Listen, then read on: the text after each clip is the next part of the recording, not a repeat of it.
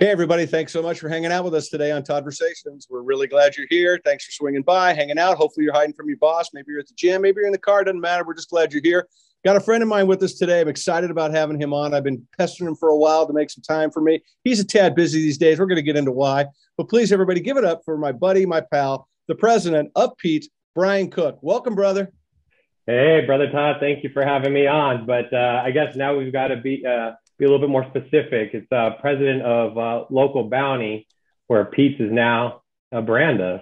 That's right. Yeah, I forgot about that. Local Bounty. I forgot about that. You know what? I'm so used to the Pete's because you guys are such an iconic brand. I know you got the transit, which we're going to talk about.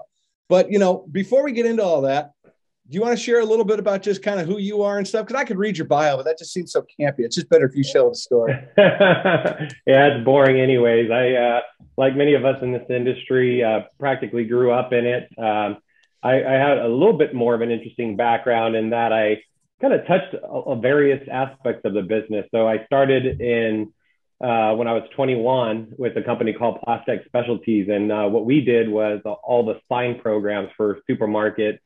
So we did all the Whole Foods, Raley's, name it, sign programs. And then we also did like POS materials. So that's I really started cutting my teeth and getting into the marketing and merchandising side as well. And I was there for, about 6 years or so. And then had a friend who I met in the industry through relationships with the Fresh Produce and Floral Council. His name was Wes Leefer, and he was starting a new company. And so I went and spent a little less than a couple of years with him, learning the melons and potatoes and onions business. Yeah. So that was a lot of fun. Those guys do the hard work, man, going out there and sourcing the fruit and then having to sell it and get trucks and all that. Their job's never getting any easier. But from there, was picked up from a company called San Miguel Produce. Yeah. They do the cut and clean greens.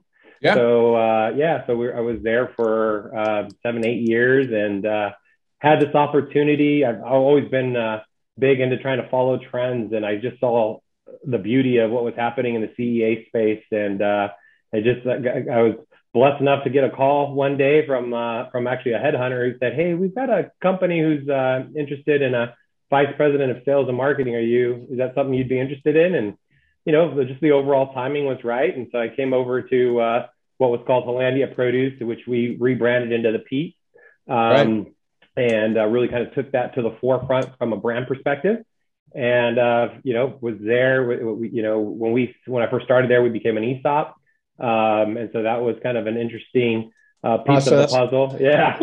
And then, how confusing are those? Truthfully, how confusing are ESOPs? Yeah, it's kind of funny because there's this whole you have you have everything from upper management, right? Yeah. To production and everything like that, and everyone sees it just a little bit differently. Yeah. It's so as much as it is that this is good for your future and all of that conversation, because there's nothing that you're touching. People don't really get behind it a lot. So it was an interesting 5 years of trying to promote the value of what could be, through that process. But the ESOP structure is, it's really cool. It's really good for the team. But it's very interesting to really try to get people to see the value in it, since it's not, you're not really touching anything. Right. I love it. I love it. So tell me a little bit. Let's talk a little bit about Hollandia. I mean, obviously things have changed. The company's growing. We're going to get into that eventually. But talk a little bit about the family history of Pete's itself, because you guys, this isn't your first week in the gig, right? You guys ran a long time. So who's Pete, and how did it kind of get together where you are? Because it's a great story. Yeah. So I guess you got to actually go before Pete. So his parents, Art and Magda Overgog, migrated over here, moved to the States, chasing that American dream. And Art went to work, did a lot of stuff in landscaping, as I understood it, and really just started saving money. Was really good about saving money. And both Art and Magda's grandparents were farmers back in the Netherlands, and specifically in the greenhouse space. So they had that history and no one was really doing it out here on the West. And so they bought a little piece of property and they put up a little greenhouse, and that's when Hollandia Flowers was born. So, originally the company in 1970 focused on flowers. So, chrysanthemums and the like. And, through that process, business changes, right? We're in this ever evolving business of change. And for them, what that looked like was a lot of import flowers coming in. And that was really putting them in a really tough spot to maintain margin. And so during that time period, they had 4 children. One of them was actually Pete. And at some point, he decided that, he was going to kind of take the reins and move the company to the next level. So we started doing tomatoes and cukes at first. That was in around 1985. And then in 1995 is when Art came back after a visit to the Netherlands and said, hey, AP, you got to really take a look at this technology's coming out. It's, this hydroponic lettuce and gutters, and so Pete went out, checked it out. And in 95, we were the first to bring a hydroponic gutter system. They call it a multiple gutter system to the Western US, and started producing butter lettuce from there. Unbelievable. And now look, the rest is history. So they say. So they said, well, right? let's talk a little bit, because, being in the CEA space, it's such an interesting business today. When you look at folks that are trying to get in and break in, you look at how much investment money has been put into this, you look at, trying to find shelf space all the time. I mean, it's an interesting business model to participate, but you guys have got, a leg up. You've been around a long time. You're a legacy brand that's out there now today.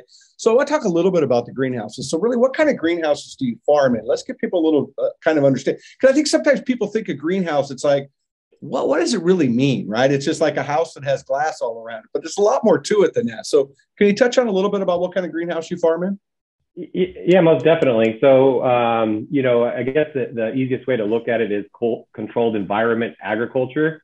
Right. And that could stand across multiple different facets. So, this one's not as much as environmentally controlled, but, you could actually kind of start with it, maybe with hoop houses that you see a lot of berry growers using. That's really not what we do. We kind of go to that next level where there's, full on structures, like if you would have a house. And within those structures, it could be anywhere from a double poly to glass and any kind of plastic in between. And really what drives that is based upon the area where you're growing. So an area like California, especially where we are at in Ventura County, Santa Barbara County areas, the weather tends to be a lot more moderate. So we could get away with greenhouses that aren't, fully crazy built out like our facility in Georgia. So in Georgia, we've got everything soup to nuts. I mean, it's not only is it the greenhouse glass, but it's got humidity controls, it's got cooling and heating, it's got CO2, it's got the kind of the full gamut of what you would expect when a lot of people think about greenhouses, which is just that fully highly functioning automated structure. So there's a lot of different types of greenhouses. Everything we do is very automated, more so than what you would see in the traditional farming. So that's kind of really what are some of the biggest differences between the various greenhouse houses and some to traditional farming. Yeah, well, you make an interesting point when you talk about your facility in Georgia, because I say it all the time. Greenhouses are either on offense or they play defense, right? And if you're playing defense, that means every day you're changing based on what Mother Nature's giving you, as opposed to playing offense to where your point's like, hey, we're worried about humidity. We figure that out. When it gets to be, if it's 100 degrees outside, it's a heck of a lot hotter inside that greenhouse than it is outside when it gets to be that warm. So having the ability to cool, to keep yourself into that proper controlled environment all the time is super important. Now, I know you guys are in the hydroponic space, and if you wouldn't mind, just because I think there's so much conversation around CEA now, and especially when it comes to whether it's organic, not organic, and this and energy, just all these different things. I think it's important that we keep talking about what these are, because I look at, what you all are doing in the CEA spaces, I say it all the time, is a positive cost of food, right? We're investing into the future. So I think it's important. I want to kind of get into that a little bit about why this is important, why we think about this from an investment standpoint as a positive cost of food. So kind of what is hydroponic and what does it actually mean, if you wouldn't mind? Thanks for joining the Toddversation. And now, a word from our sponsor. Hi, it's Fred Valentino, East Coast Director of RGO Produce Marketing. Thank you for listening to Toddversation and Todd Bits. At RGO Produce, we're closing the information gap. Headquartered in the heart of California's Central Valley, the nation's largest and most fertile agricultural growing region, we know fresh produce. With locations across the country, we blend digital innovation with human intelligence to bring the best quality produce to our customers. RGO measures fresh produce quality, taking the speculation out of the buying process. At RJO, we simplify selecting quality because we are quality driven, and I promise you, quality delivered. Are you sure you know what your produce looks like? We do. Give us a call or go online at rjoproduce.com and let us help elevate your customer's experience.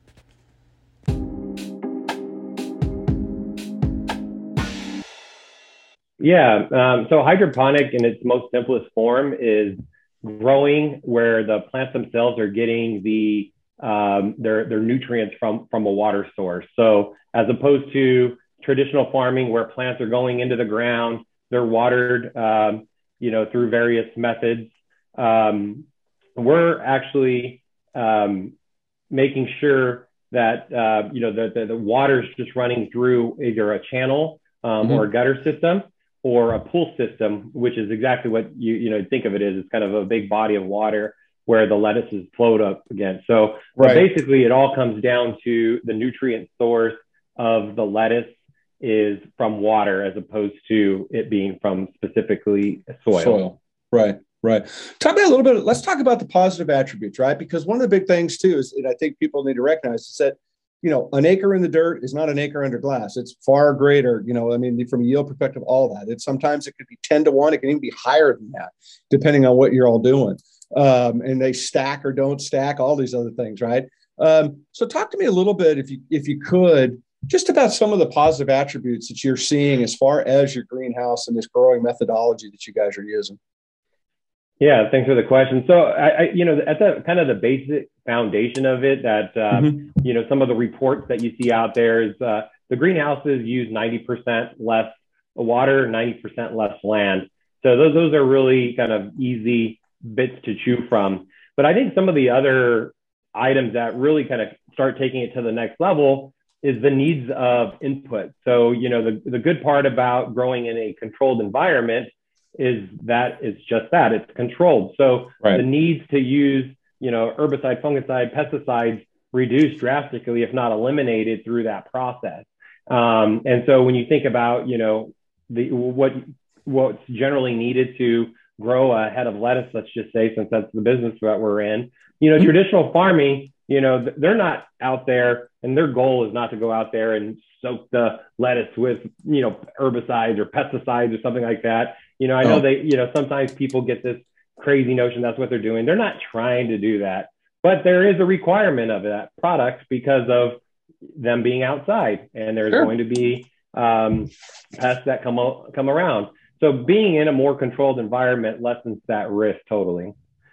And I think, beyond that, you start thinking about, while this business is very capital intensive, it allows you to bring the food closer to the source of consumption. And so as we think about this environmentally and all the way through, that was one of the reasons why we chose Georgia, is because that's the farthest we are. So when we were, someone who's focused on sustainability and trying to do better and better each day, sending products from California to, our customers in Georgia, it's a bit of a road trip. Yeah. And it wasn't really what we stood for. So we had to keep thinking of stuff like, how are we going to fix that? And so what we did was, build a facility in Georgia. And so that way we could bring the product closer to home. Absolutely. But from Georgia, 24 hours, you can be in Miami, you can be in probably DC, you probably can be in Cincinnati. It's all relatively pretty close to be able to move product, to your point, more efficiently, less, makes a little more carbon neutral, less of a carbon footprint, and it's fresher product to the consumer, which at the end of the day, that's really the win in all this, is giving consumers good product. Yeah, that's 100%, Todd. One of the biggest things as I've been in this industry, and I'm sure you've seen this throughout too, because you can't be in the produce industry and not be one of those types who like to go out in the stores and look at everything. Right. So, through that process, as we're going through that, when we go into, outside of, urban and suburban areas, you get into more of the rural areas, it's sad to see what sometimes the lettuce looks like by the time it gets there. And, frankly, some of it is just the process, right? A lot of times you have to go through a few different handlings before it gets to someone in a rural area. But if you're able to grow closer to that and you could get product that's super fresh to a distributor within a day, that product could get to them within a day or two. And Sure. so now in all of these environments that aren't used to seeing very good, strong, delicious, fresh produce is now having the ability to consume it that way. And that to me is the most exciting thing about what we're doing moving in the future. I love it. I love it. Well, you guys have been around obviously a long time, pushing probably close to 50 years if you take a look at what Nana and everybody's been doing in the past, right? And that's kind of a spitball 35,000 foot question, but I think it's kind of cool to think about when I think about CEA and where it's gone, especially somebody, again, it's got a legacy brand like you guys have created. How has technology changed when you think about like literally, I'm sure even in your tenure, 5 years ago, the technology is light years ahead of where it was. But when you think about it in the big grand scheme, can you throw some thoughts out there about some of these changes and why they excite you guys about being in this space? Yeah, no, definitely. I mean, it's amazing to see what's been coming around over, the course of the last, 10, 20, 30 years. But I mean, you hit the nail on the head. Every year, it seems like something new and exciting is coming out. And some of it is really solid, benefit, really going to drive solid unit economics through the process, which in turn provides a value to the consumer. And there's also some just really cool high-tech stuff in there, which is kind of cute, and more so in nature, but it's cool to have. And it's cool to see what's happening, through that process. I mean, it's not like we're trying to end jobs, but if you really think about it from a farming perspective, getting hands-on product every year is tightening. The labor market's tightening.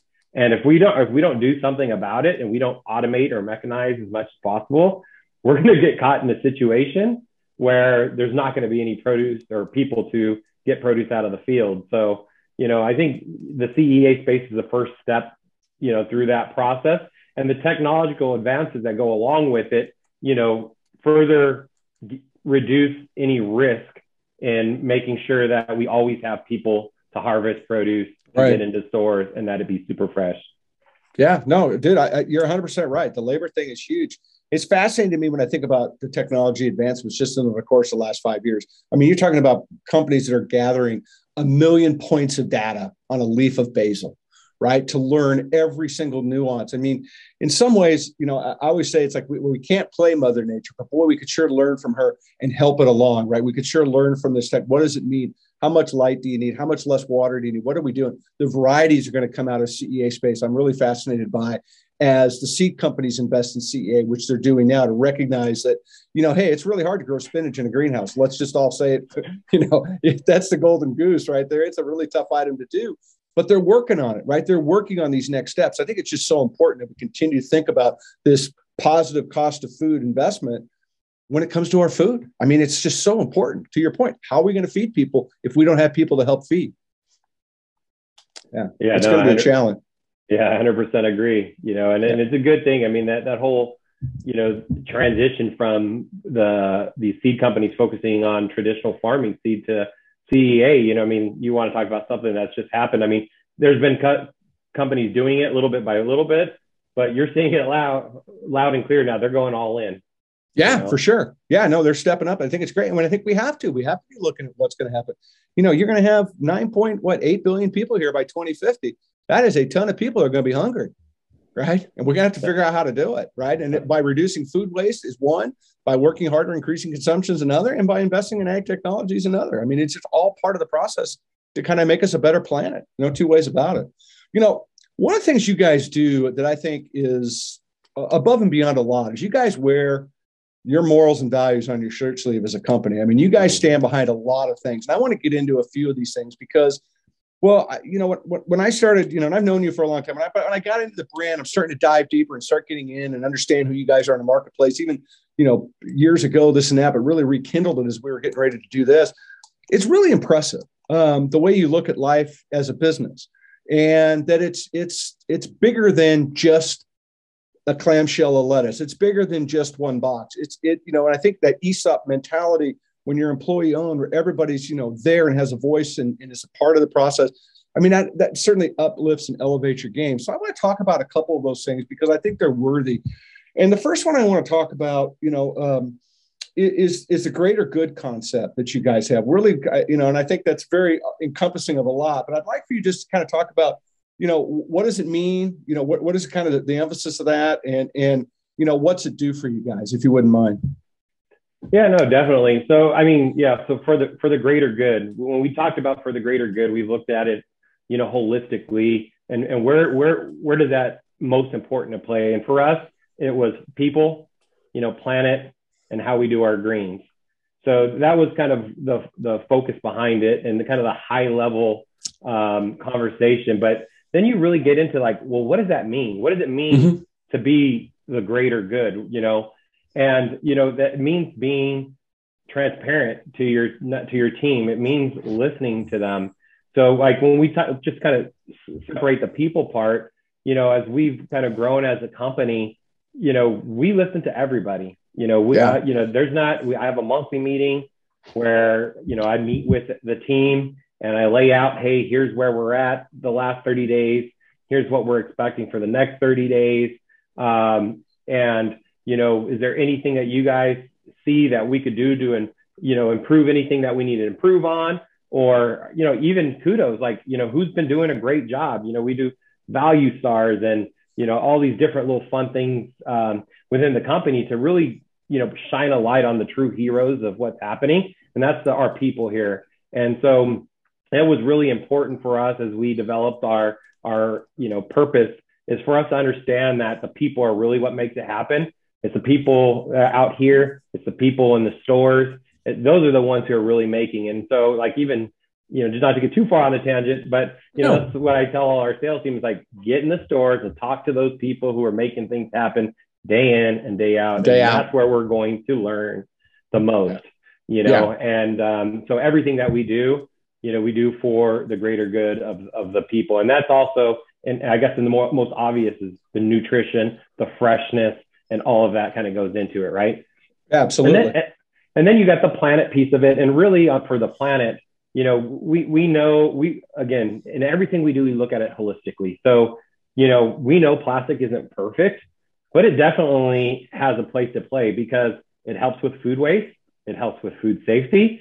If you're getting 21 plus days on our living lettuce, if we didn't put it in there and that becomes 14 days, that's 7 days, left. You're hoping people are picking it up, but at the same time, if, for whatever reason, someone buys a little too much, you don't want that produce going bad. And more specifically in people's refrigerators, because that's where a lot of that food waste happens, right? They buy it. They say, oh, wait, I got this lettuce. Hey, it's still good. How amazing is that, right? Correct. So, we really look at, the greater good of the environment in such a way that we're not just saying plastic sucks, because plastic does have, a place in some, and we need to continue to improve on what that looks like day in and day out. What's that packaging look like? But you can't just totally disregard it and then have another situation on your hands, right? So turning one bad thing in for another bad thing is still having, a bad, and food waste for us is one of the worst. And then, the last piece of that is kind of the greater good for our greens, and that's, goes into just kind of the overall environment, how we're growing, what we're putting into it, what we're not putting on it, all of that kind of goes into that greater good. And frankly, it really helps with our overall decision making.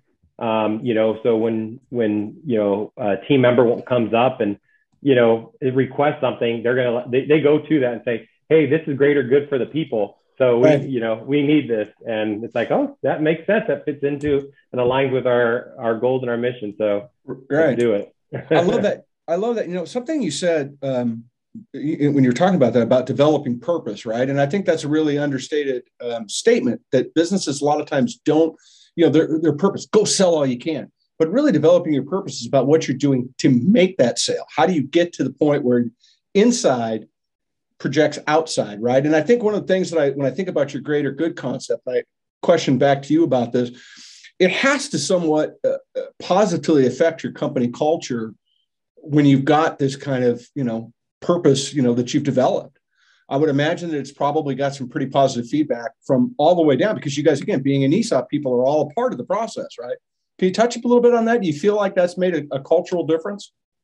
Yeah, no, it 100% has. I mean, it's more along the lines that people know that they have a voice. And when people fully appreciate that ability to have a voice, and they're not, and here's the most important piece, that they're not scared to bring it up. Yeah. That's where some true magic actually happens, because I think far too often, companies try to, build a company in the box that they call an office. They're not out there talking to the team. So it definitely, gets people happy to come into work here.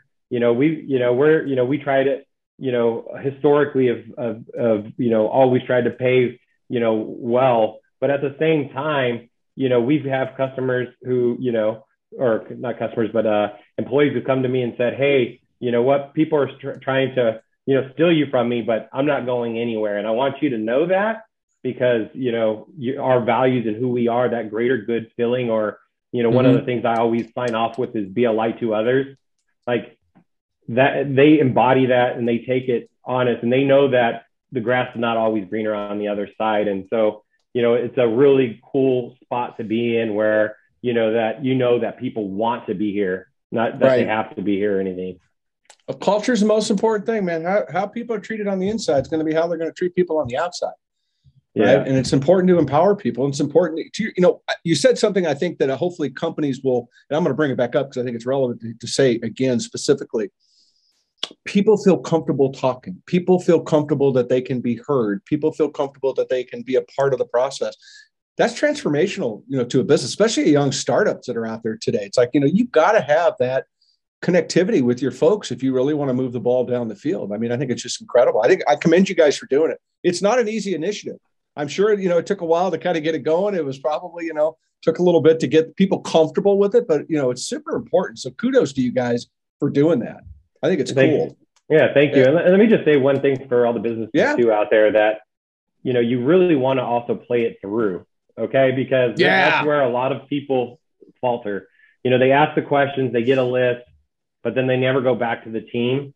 And that's when you start losing trust right there, because, you've asked, and they go back and say, they asked, they don't do nothing, I haven't heard.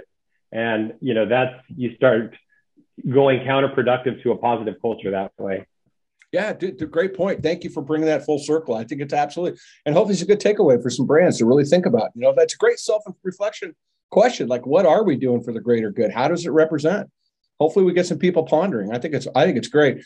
You did touch on something I want to come back to, because it's impressive to me. You guys are one of the most transparent companies out there when it comes to like recycling. You've given 1% back to the planet, and packaging and stuff like that. And I just want to touch on it because you did a little bit, but I want to get a little bit more out of it because I think it's worthy of getting a little bit bigger play. So share with me, I've got a two-part question.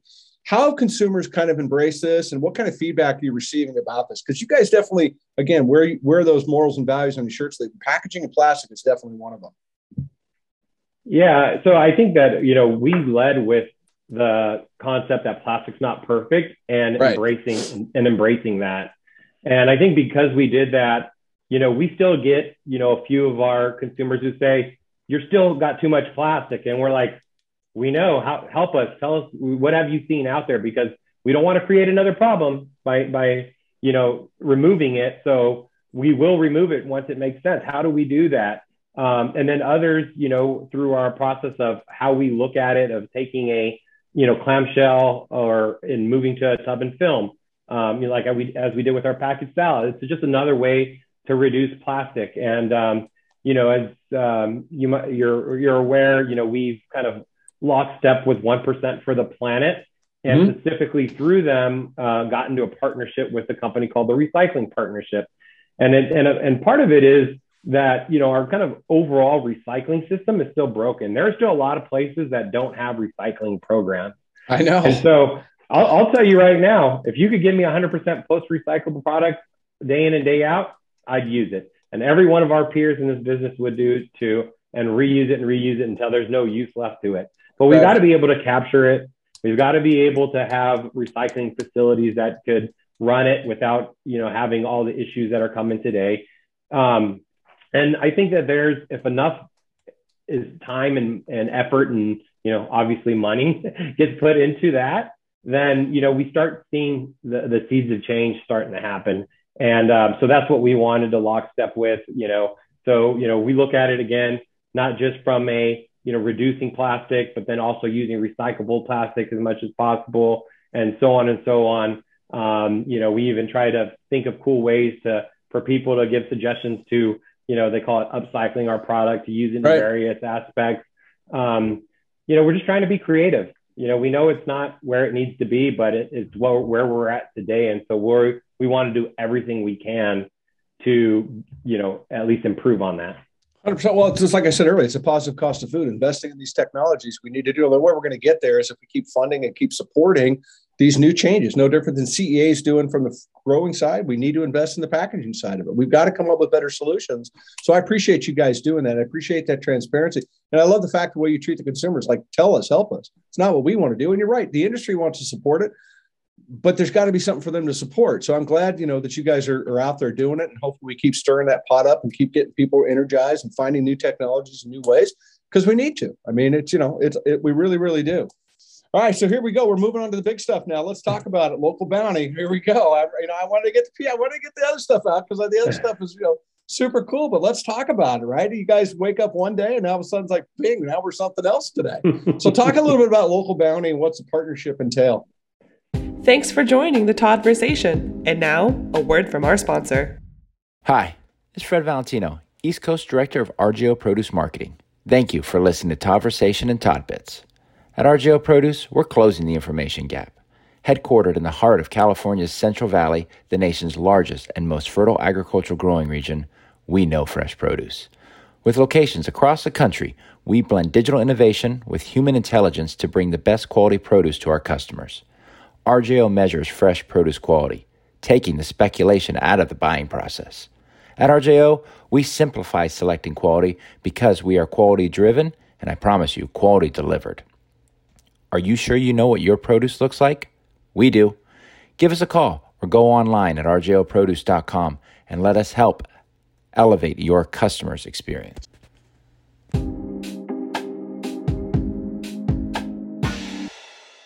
Yeah, it's I guess the best way of putting it is it's where old meets new, legacy meets, startup per se, or that kind of new technology, let's call it. But I think one of our teams said it best in that the two companies came together like a zipper. And how zippers kind of have one piece that matches the other? Right. Our two companies actually were very much like that. You don't see that very often where, our strongest areas were complements to where they could use a little more help, and vice versa. Where they were extremely strong were areas where we needed a little bit of help. And so together, the two companies are just this perfect marriage. The ethos and cultures of the company are very much aligned, which was extremely important to our team here as we were looking for a partner. Our original goal was just to go out and say, hey, well, let's, we have Georgia now. What's next for us? It wasn't, in the light of a possible acquisition. That just kind of came about when you see something and you just know that it's super right. Yeah, that's what this was all about. And so we're really excited about, the two teams combining. We're excited about the technology that Local Bounti has developed to date and are now blending with, the experience of our team and of our company and what we've done over the past 25, 35, 50 years, depending on how you want to look at the company. Sure. So we're super excited. Well, they definitely bring in infrastructure. I mean, to your point, I mean, the technological infrastructure, I mean, these guys are hot and heavy in the game, and, they've got their stack and flow stuff, which is kind of interesting. Anything from an infrastructure standpoint you're excited about? I mean, that they're coming to the table. I mean, with that crystal ball out there, the new kids. What's the new kid got? Yeah, no. So I guess the kind of the easiest way about it is they had the whole stack and flow technology. We were already doing the flow. Right. So the sexiest part of the two companies coming together was the bolt-on stack aspect of it, and the ability to take our facilities and then kind of maximize them. I hate usually using the term "put it on steroids" because it has such a negative effect to it. But for lack of a better term, right now, we're compost. taking you're putting it on compost. Yeah, exactly. We're putting these assets to even stronger use than what we've had in years past. So that ability is extremely exciting. That's really cool. Yeah. Well, to be able to think about that stack and flow where literally you're going to go from here's my footprint to here's my footprint to here's my footprint. I mean, it's phenomenal what they've done. But again, it's back to that positive cost of food. It's these guys that, and sitting, and I can't speak for these guys, but they're in a garage. They've got some great idea. They bust their ass to figure it out. And the next thing you know, they're in the game and they're making a difference. And that's what I love about this ag tech space is that, and again, not all ag tech is great. Don't get me wrong, but so much of it is positive and it needs to be embraced and uplifted and talked about. There's no two ways about it. But it had to be a little interesting though, being that you guys are, an ESOP company and Local Bounti's publicly traded, right? So that's kind of a little bit of a different. Is there any differences with that, or is it just kind of like just cruising? No. I mean, there's definitely a change that goes along with it. Not very much from an operational level. All right. That pretty much happens the same, but just kind of the do's and don'ts, and how you go after. The market and growth and everything. It's all very, very different. And so, I'm excited to get into that and learn more about it. But it's a very, very, very cool time. Yeah, it's different because now you're asking to multiple masters now, right? You got shareholders. Yeah. Well, and it's not any different from what we're doing all these years. We were always a customer first company, so. We've always got, the customers always told us what they needed from us. So, now our customer list, as the way we look at it, has just grown. But, ultimately, our company, our combined company, Local Bounti, is really focused on just driving what's right in retail, what's right in food service, what's right in, all the various channels that we serve. And, just making it, with the end consumer in mind, right? Right. So right. That's really what we're after, and being a good partner that way. I love it. So what's next for you guys? What's next for Pete and Local Bounti as you guys kind of chart your future together? What's exciting? What are you going to drop a little tidbit on me? You got to be careful with your tidbits. You can go to jail now for tidbits. Yeah, remember that question you just asked me about public trading company? Yeah, I'll shut. Sorry. That's one of them. Tidbits don't get dropped until they're dropped by someone else first.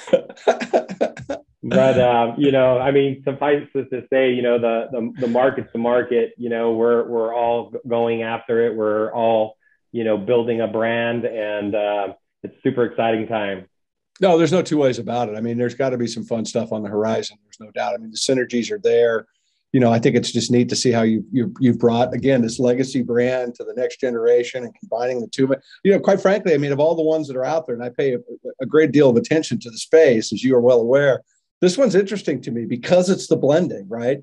Mm-hmm. If you were both two little startups that had 3 years of history, you'd be like, all right, it's just another one, right? We'll see where it goes. But, you've got that legacy play and then the new generation type of deal. It's kind of cool. I think it's going to be interesting to see what you guys do.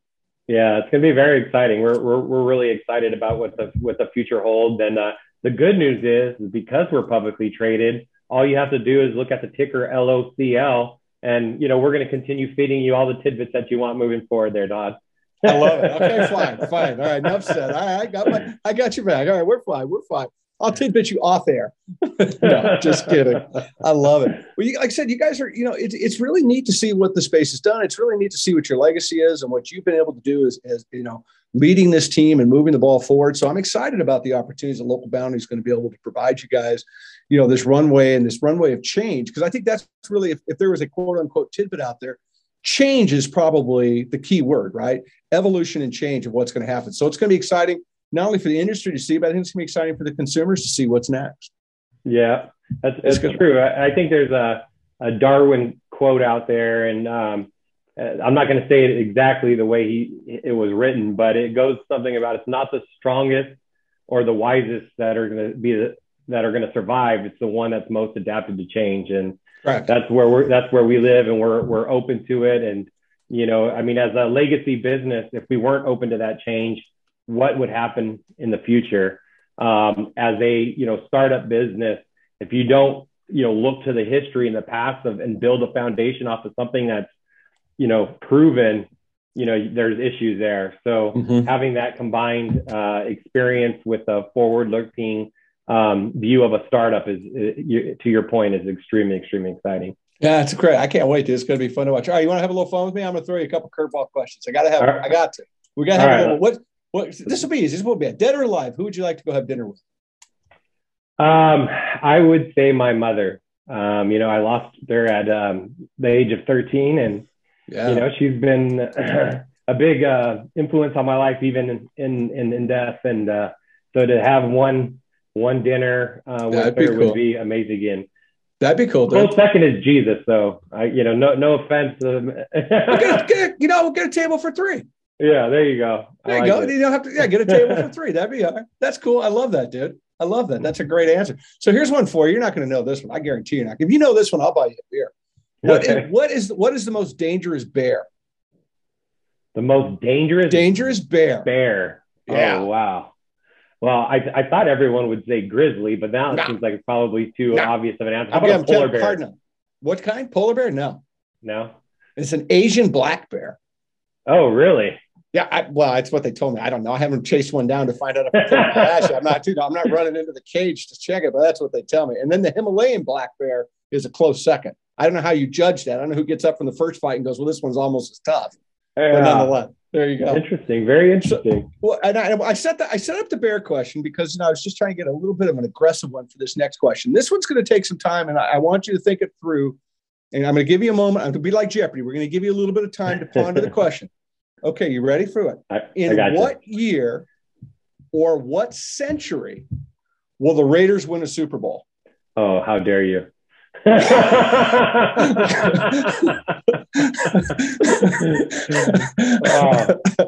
not going to answer that one? In this decade, I'm going to give myself a little wiggle room, but I'm going to say before 2030, we'll have a Super Bowl.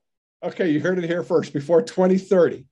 That's a very long window, but I'm going to give you the grace of saying, okay, you've got a little, I'm going to give you the 8, you're going to give you seven seasons to get a Super Bowl. 7 seasons. I'll throw something a little bit more exact on you. I'm going to say 20, let's say, so we're going to think of Super Bowls now, right? So that's going to be 23s next year. So let's say 2024, after you've gone from Davante Adams. From 2030 to 2024, that quick? Listen, I wanted to give myself a little, wiggle room. I can't, you know what? I don't want to be thirsty for 9 years either, so I'm okay with it. So that's okay. So 2024, you heard it here. It's on tape. Yeah, that's it. Beers on it. Yeah, I guarantee you that you are going to be buying me a beer. I have no doubt about it. I'll bet you 2 beers. This is awesome, dude. You're so much fun to hang with. I love hanging out with you, and I love the fact what you guys are doing and what you're about. And I'm going to throw one final question in, if you don't mind, just because you have an interesting trajectory as a person, right? And knowing you a little bit like I do, and where your background, and how important your family is to you, and how important your faith is to you, and the different things that are important into your life, and building a business for the right reason. Again, developing that purpose. And having purpose, anybody that uses the word purpose, I think it's such a powerful word. And I think that we need to use more of it, because I think it just dictates so much about what choices we make and how we should make choices in a lot of ways. So my final question to you with our time is, when you look back at Brian early on in his career and starting and kind of like where you've come to today, and kind of comparing the two, what piece of advice do you think you'd give your younger self today? If you were going to listen to yourself. Yeah, depending on what year it was, that is a questionable comment, but I would say embrace the mistakes. Throughout this whole time, we work hard, We try to figure things out, but inevitably something's going to happen that is not going to go according to plan. And when you do that, it's really easy for us as people to beat ourselves up. Yeah. It's really easy for us to get down on ourselves. But I encourage my 20-year-old self and anybody out there who's listening to embrace the mistake, learn from it, rise above it, and just continue to rock, because ultimately it just makes you stronger. 100%, dude. That's awesome. What a great place to wrap up our time hanging out together. That's awesome, dude. Local Bounty, Pete's, Brian Cook, man of the hour, man, myth, legend. He's here. I'm proud of you, brother. I'm proud of the way you run your company. I'm proud of the way you think about it. It's refreshing. It's encouraging. I hope people take some time and ponder what you've said and the things you've thrown out there, because quite frankly, in a lot of ways, it's a challenge, right? I mean, you're challenging other businesses to think differently and find that it works. And it's so important that we do that, because without our people, businesses are nothing.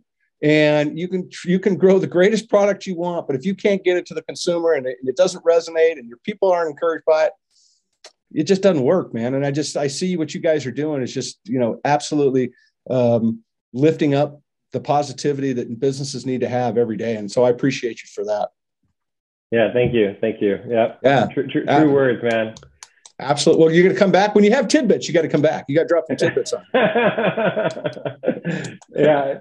Well, here, I'll bring up a tidbit that I brought up a little earlier. After you leave this, everyone go out and search for a way you could be a light to others. Be a light to others. Great place to wrap it up. I'm going with that. Be a light to others, folks. What a great way. I end all these broadcasts the same way, bro. I always tell people to go inspire somebody, because I think it's really important that we do that. It's just a hello is a source of inspiration, right? It doesn't take a lot, but it means a lot to somebody when you do that. So be a light. That's a source of inspiration, man. It's the exact same thing. I appreciate you for being here, brother. I really do. Yeah, appreciate the time, brother. Absolutely. Thanks, everybody. Thanks, everybody, for hanging out with us, man. We appreciate you hanging out on Toddversations, and check out Todd Bits. Check us out on social media. That's where the cool kids are. That's where we hang out. So go love us up on social. We'll love you back. Come tell your story with us. Brian, you're the man. Support action like this is what we need to do. We need to lift these companies up, man. They're making a difference. Let's invest in them. Let's make it happen. Appreciate you being here, brother. I'll see you soon. And I'm looking forward to my beer after the Raiders do not win the Super Bowl 2024. Take care of everybody. Go inspire somebody. We'll see you soon. Bye.